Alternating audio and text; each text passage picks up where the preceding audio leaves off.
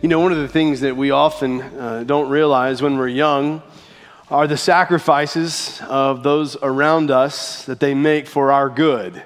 I'm not sure about you, but I remember times in which my parents would go through great costs in order to work for my good. We see this in the health industry, where there are many medical professionals who will put their own safety at risk in order to work for the good of those they're caring for. We've seen it in the life of friends. You know, there's this sacrifice that we make to care for the good of others. We give something up so that we can display an act of love.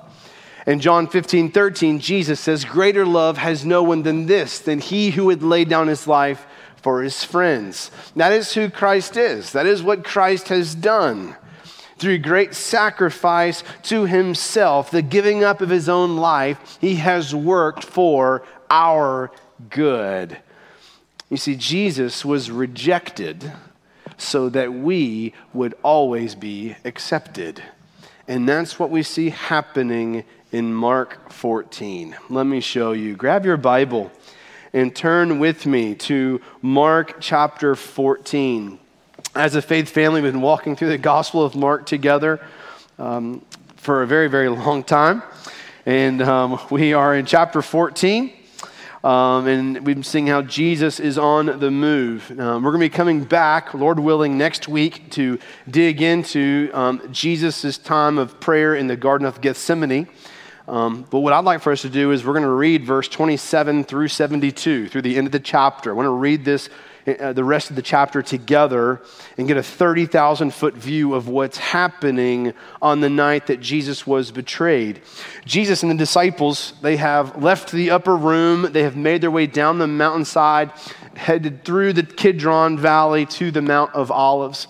In fact, I took a picture up on the screen of the exact steps that Jesus walked down as he was headed to the other side. That's a picture, verse 26, of Jesus. When he and the 11 disciples came down these stairs, they were headed to the other side, to the Mount of Olives. And these are the steps that he took when he was headed over to his time of prayer. And so Scripture says in Mark 14, beginning with verse 27, "Then Jesus said to them, 'All of you will fall away because it is written, I will strike the shepherd and the sheep will be scattered.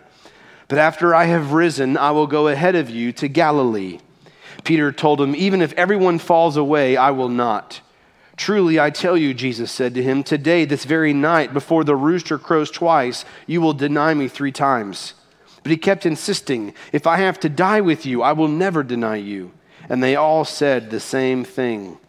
Then they came to a place named Gethsemane, and he told his disciples, 'Sit here while I pray.'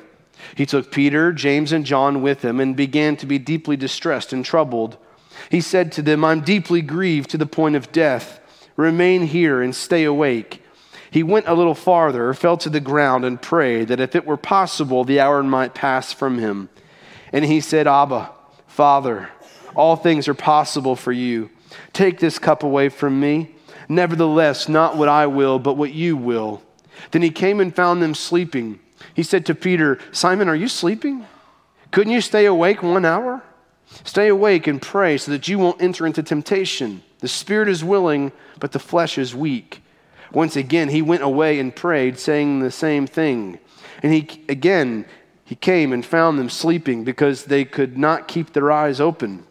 They did not know what to say to him. Then he came a third time and said to them, 'Are you still sleeping and resting? Enough. The time has come. See, the Son of Man is betrayed into the hands of sinners. Get up, let's go. See, my betrayer is near.' While he was still speaking, Judas, one of the 12, suddenly arrived. With him was a mob with swords and clubs from the chief priests and the scribes and the elders. His betrayer had given them a signal. 'The one I kiss,' he said, 'he's the one. Arrest him and take him away under guard.' So when he came, immediately he went up to Jesus and said, 'Rabbi,' and kissed him. They took hold of him and arrested him. One of those who stood by drew his sword, struck the high priest's servant, and cut off his ear. Jesus said to them, "Have you come out with swords and clubs as if I were a criminal to capture me? Every day I was among you, teaching in the temple, and you didn't arrest me. But the scriptures must be fulfilled." Then they all deserted him and ran away. Now a certain young man wearing nothing but a linen cloth was following him. They caught hold of him, but he left the linen cloth behind and ran away naked. They led Jesus away to the high priest, and all the chief priests and the elders and the scribes assembled. Peter followed him at a distance, right into the high priest's courtyard. He was sitting with the servants, warming himself by the fire.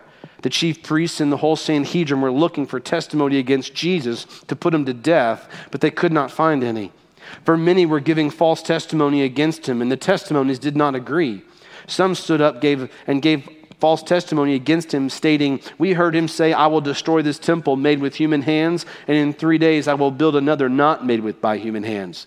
But yet their testimony did not agree even on this." Then the high priest stood up before them all and questioned Jesus.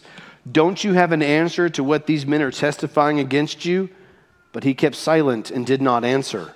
Again, the high priest questioned him, "Are you the Messiah, the Son of the Blessed One?"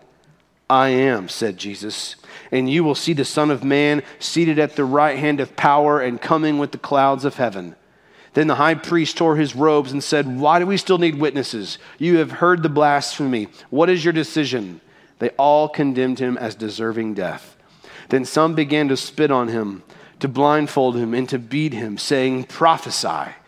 The temple servants also took him and slapped him. While Peter was in the courtyard below, one of the high priest's maidservants came. When she saw Peter warming himself, she looked at him and said, "You also were with Jesus, the man from Nazareth." But he denied it. "I don't know or understand what you're talking about." Then he went to the entryway, and a rooster crowed.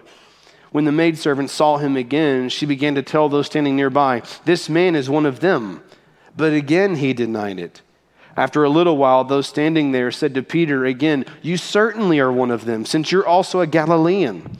Then he started to curse and swear, "I don't know this man you're talking about."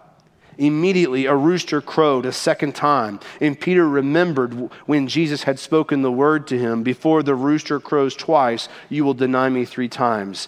And he broke down and wept. It's Thursday night of Passion Week, and Jesus has already eaten the Passover meal with his disciples. Now the time has come for his betrayal, arrest, and trials to come to pass. I want you to notice this morning how the events took place, how Jesus responds, and what this means for you. I want you to see first the rejection of Jesus. The rejection of Jesus. Jesus has already announced to his disciples at the Passover meal earlier in the evening that someone would betray him, and indeed it was Judas Iscariot. But now he tells them, verse 27, all of you will fall away. Peter corrects Jesus, even lectures him. Even if everybody else does, I'm not. I'm staying. I'm going to be here, Jesus. I'm not going anywhere. I'm away from you. I'm here with you even to the end. Jesus tells him, "You're going to deny me 3 times before the rooster crows twice." Well, sure enough, Jesus was, and I put this in your notes. Number 1, denied 3 times by Peter. He was denied 3 times by Peter. After his prayer time in the garden, we then see that secondly, he was betrayed by Judas Iscariot. Judas comes with a mob behind him. They're carrying swords and clubs ready for battle. Like a professional SWAT team, they're ready for any kind of uprising that may take place. Judas approaches Jesus, kisses him as the inside signal to the soldiers, "Hey, this is the guy that you're supposed to arrest." Judas betrayed Jesus to the religious leaders. Do you remember for how much? 30 pieces of silver. Now, according to the book of Exodus, that is the amount that you are to pay an owner of a slave if he is killed by an ox. This is a slave wage. Jesus is being treated like a slave. But what's also interesting is the prophet Zechariah said that the Messiah would be betrayed for 30 pieces of silver. And here is Jesus. The fulfillment of the prophecy is taking place. He indeed is the promised Messiah, and he is being betrayed for the exact amount as was foretold by the prophecy. Then we see, thirdly, that he was arrested by soldiers. Now, do you see the injustice here? Do you see what's happening? The only sinless, perfect human being who has ever lived is being treated like a criminal. But then we see, fourthly, that Jesus was abandoned by disciples. Verse 50, they all deserted him and ran away. These are his best friends. These are the men he's invested his life into for the past 3 years. These are the men whom he hand-selected to be the foundation stones upon which his church would be built. One of them in particular, which according to church tradition is John Mark, the author of this gospel, was almost captured by the soldiers, and they grabbed him by the only clothes that he was wearing, which was a linen cloth, and so he runs away naked. It's amazing here. Do you see the picture of what's happening? This is just like Eden. Once again, man turns his back on God in a garden, and he runs away from him naked. You see, sin leads us to run away naked in shame from the God who loves us and clothes us in his righteousness. This is a picture of what happened back in Genesis chapter 3. That when sin entered into the world, man ran away from God and hid in nakedness. When we see that the Lord is the one who loves and he will clothe us in his own righteousness. It's in this moment that Jesus is now abandoned in the garden. He is left alone. He has no one to stand there with him. He is suffering by himself. He's then taken to the high priest, where he will face the first of several trials that he will endure over the next several hours. It's the first trial that Jesus would, number 5, he would be lied about. He would be lied about. False testimony and false accusations are being lobbed at Jesus. I have to take breaks periodically. Accusation after accusation is brought against him, but none of them could be corroborated. None of them could be validated or proven true. Each of the lies keep crumbling under the weight of truth. You see, lies crumble under the weight of the source of all truth, Jesus. Jesus did not argue. He did not fight back. He stayed silent. The prophet Isaiah 53, verse 7, he says, he was oppressed and afflicted, and yet he did not open his mouth. He was led like a lamb to the slaughter, and as a sheep before its shearers is silent, so he did not open his mouth.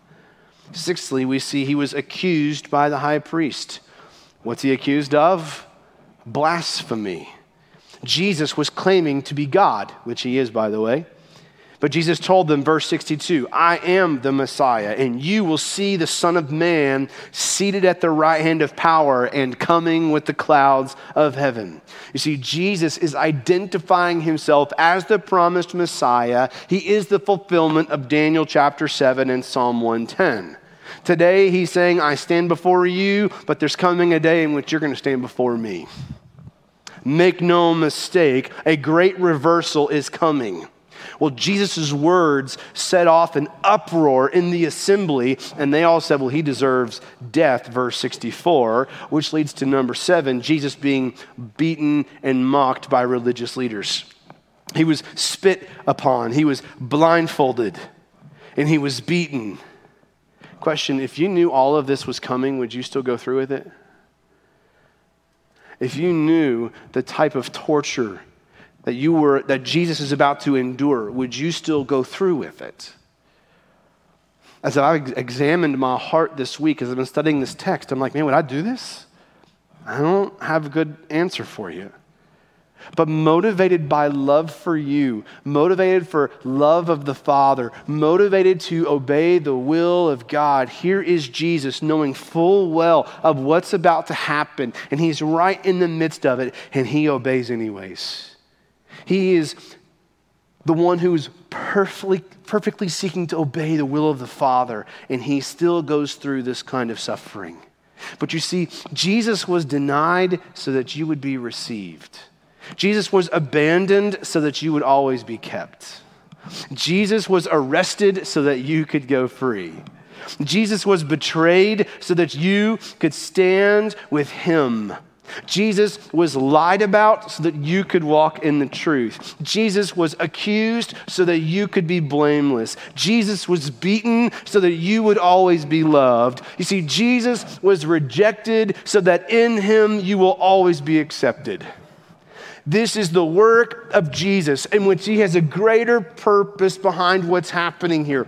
He's allowing the worst, egregious evil that the world has ever seen, and he's embracing it, and he is taking it upon himself so that he might receive all that we deserve, and then he in turn gives us back all that he deserves.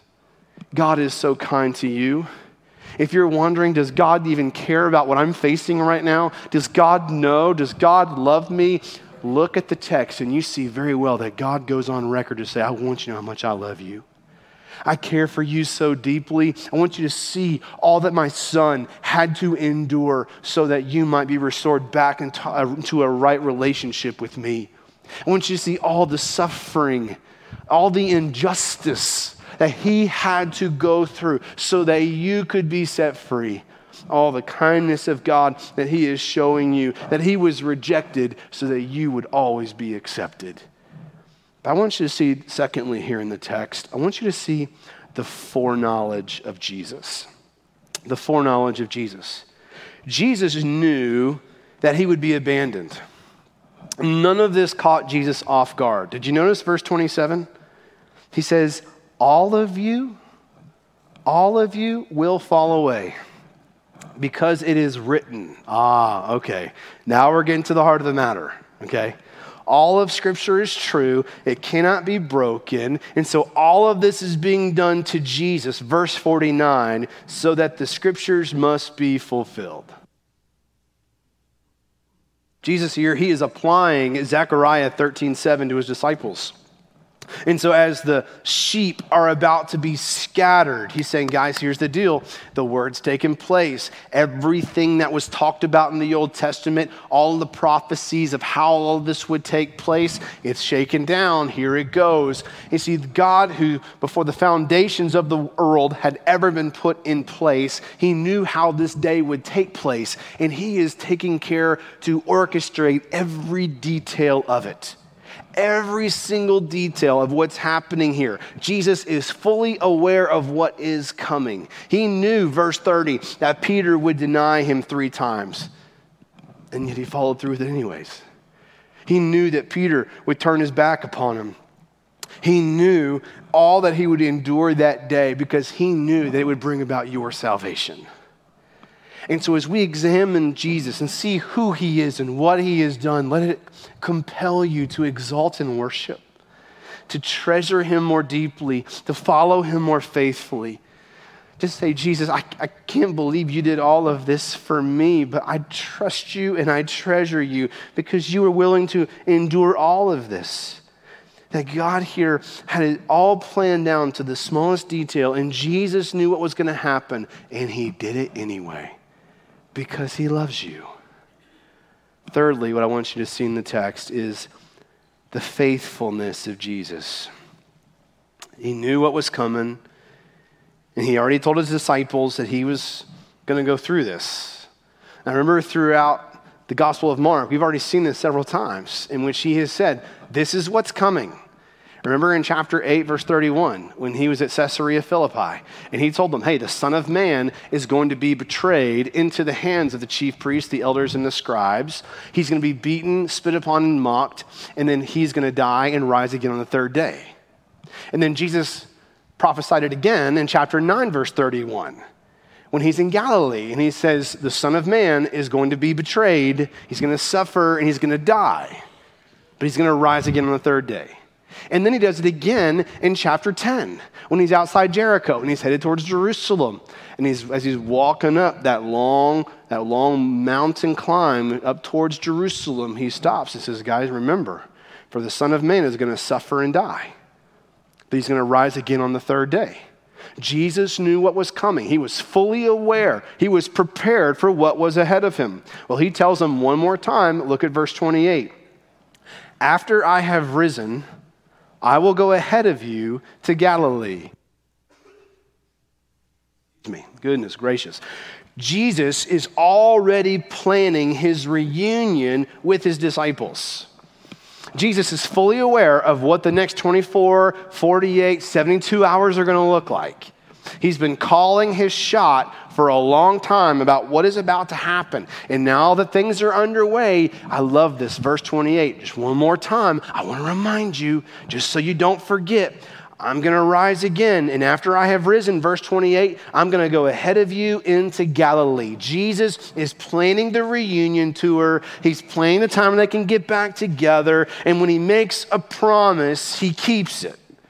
You see, everything happened exactly as Jesus said it would, and he ends up in Galilee where he will reunite with his disciples. Beloved, when Jesus makes a promise to you in his word, it's a guarantee that it's going to happen.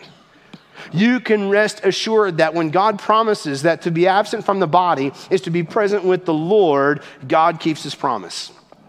When God promises, I will never leave you nor forsake you, God keeps his promise.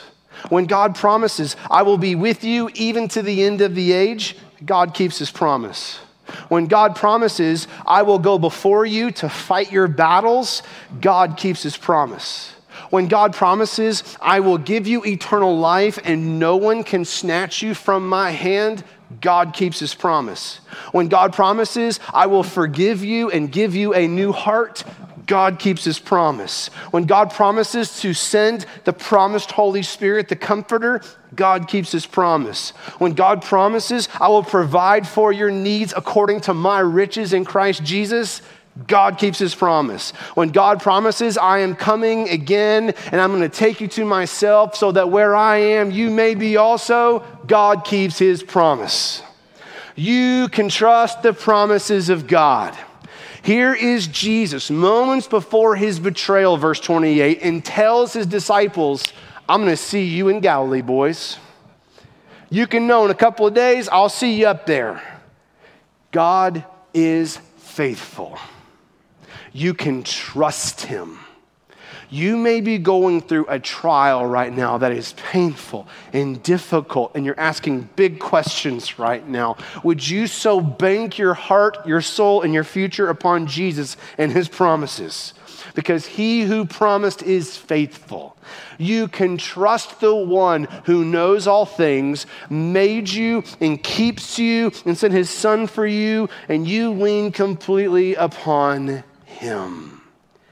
But you know what's so significant here as you look throughout chapter 14 and even a common thread that's woven throughout all the Gospels is the amount of attention that's given to two of the disciples in particular, Judas Iscariot and Simon Peter. Both of them turned their back on Jesus. Both of them went against Jesus. So why did one get restored and the other did not? What I want us to do this morning is to finish up our time looking at this relationship between Judas and Peter. But in order for us to understand this rightly, we have to understand 2 Corinthians 7:10. 2 Corinthians 7:10, it says, for godly grief produces a repentance that leads to salvation without regret. But worldly grief produces death. So what we're about to see here from the text is that there's two different ways to respond when you sin against Jesus. Now, when I first came to Christ as an 18-year-old, I thought, man, by the time I'm 30, I'm going to have the entire New Testament memorized and I'm not going to sin anymore. Y'all, I'm 0 for 2 right now. There's this idea that we might have that when you put your faith in Jesus, you stop sinning. Okay, it's not true, by the way. Didn't know if you knew that or not. In fact, here's what I have found is though I'm growing in my sanctification, though I'm becoming more and more like Jesus, what I have found is the closer I get to Jesus, the more I realize how sinful I am. And that there are deeper sins that are more about the motivations of my heart that the Spirit is continually pointing out, saying, So though we may not be committing the big, egregious, ugly sins, it's the motivations of the heart that God is examining. And so as I'm growing in the gospel, I'm realizing that, man, sin is still ever present. This is why Paul talks about in Romans 7, just this struggle. He says, I don't do the things that I should, and I do the things that I shouldn't. Oh, what a wretched man that I am. There's this war, this inner turmoil that we as believers experience and deal with on a day-to-day basis, in which we're having to put to death our flesh. We have to tell our old nature to die, and we have to put it to death with the sword of the Spirit. It is hard work. It's exhausting, but we have the Spirit who gives us the power, Romans 8, to do this. But as we follow Christ, this growth in godliness, we still sin. We still have times where we say, think, or do things that don't look like Christ. And that's true for all of us. None of us are exempt yet. We will be perfect at the resurrection. But until that day, we're still going to be fighting the flesh. But as we fight the flesh, there's two different ways to respond. What we see from 2 Corinthians 7:10 is one that leads to life, and there's one that leads to death. Well, what are those? Well, the first way to respond when, not if, when you sin against Jesus is regret. It's regret. That's what Judas Iscariot did. It's a worldly grief that leads to death. In Matthew 27, verse 3, Matthew tells us, then Judas, his betrayer, seeing that Jesus had been condemned, was full of remorse, and he returned the 30 pieces of silver to the chief priests and the elders. Now, on the outside, we're thinking, man, that's good. Okay, he feels bad. He's giving the money back, saying, I don't want it. But the text says he's full of remorse. He felt bad for what he had done. He was full of regret. This type of regret here is focusing on self. It's, man, I really wish I had not done that.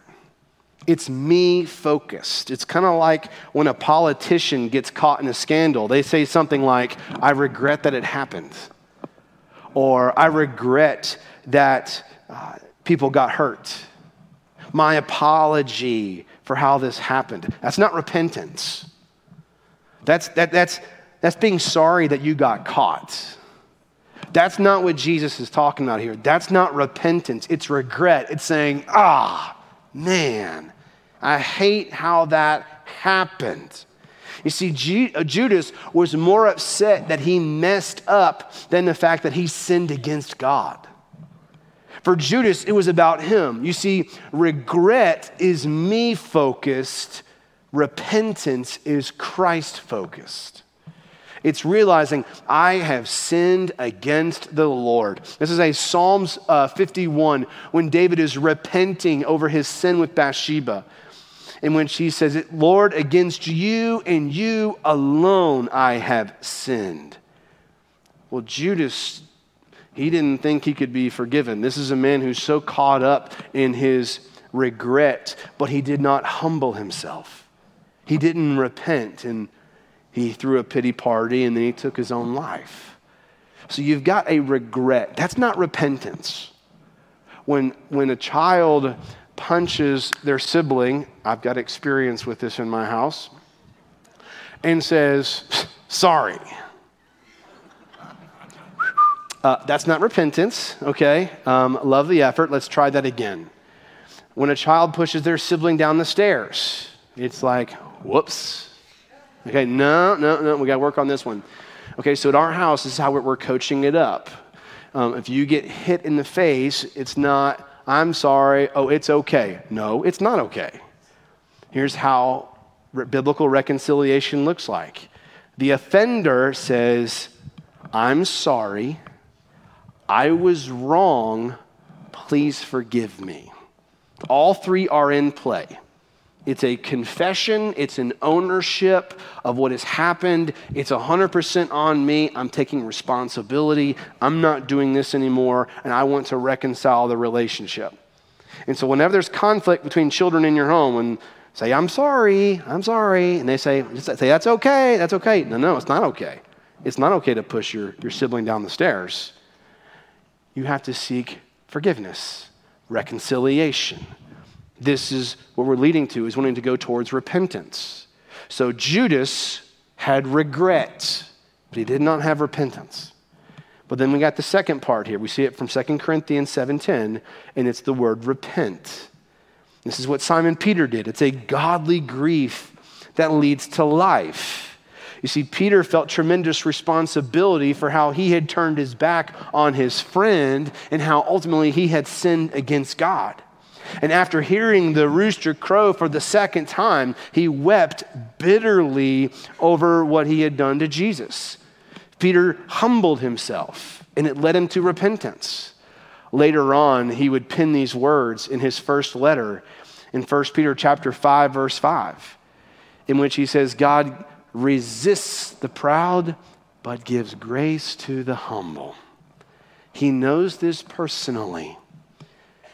This idea of denying Jesus 3 times, you can see it throughout his writings in which he is continually humbled by the fact that Jesus would still extend him grace. You see, true repentance, it does 3 things. It owns the sin personally, confesses the sin completely, and pursues reconciliation humbly. True repentance owns the sin personally. This is on me. It's not blame shifting. Yeah, I did this, but that's not repentance. It's taking full ownership. It's confessing the sin completely. It's not, I'm going to give you part of the story. No, I'm bringing it all up into the light, out into the light here.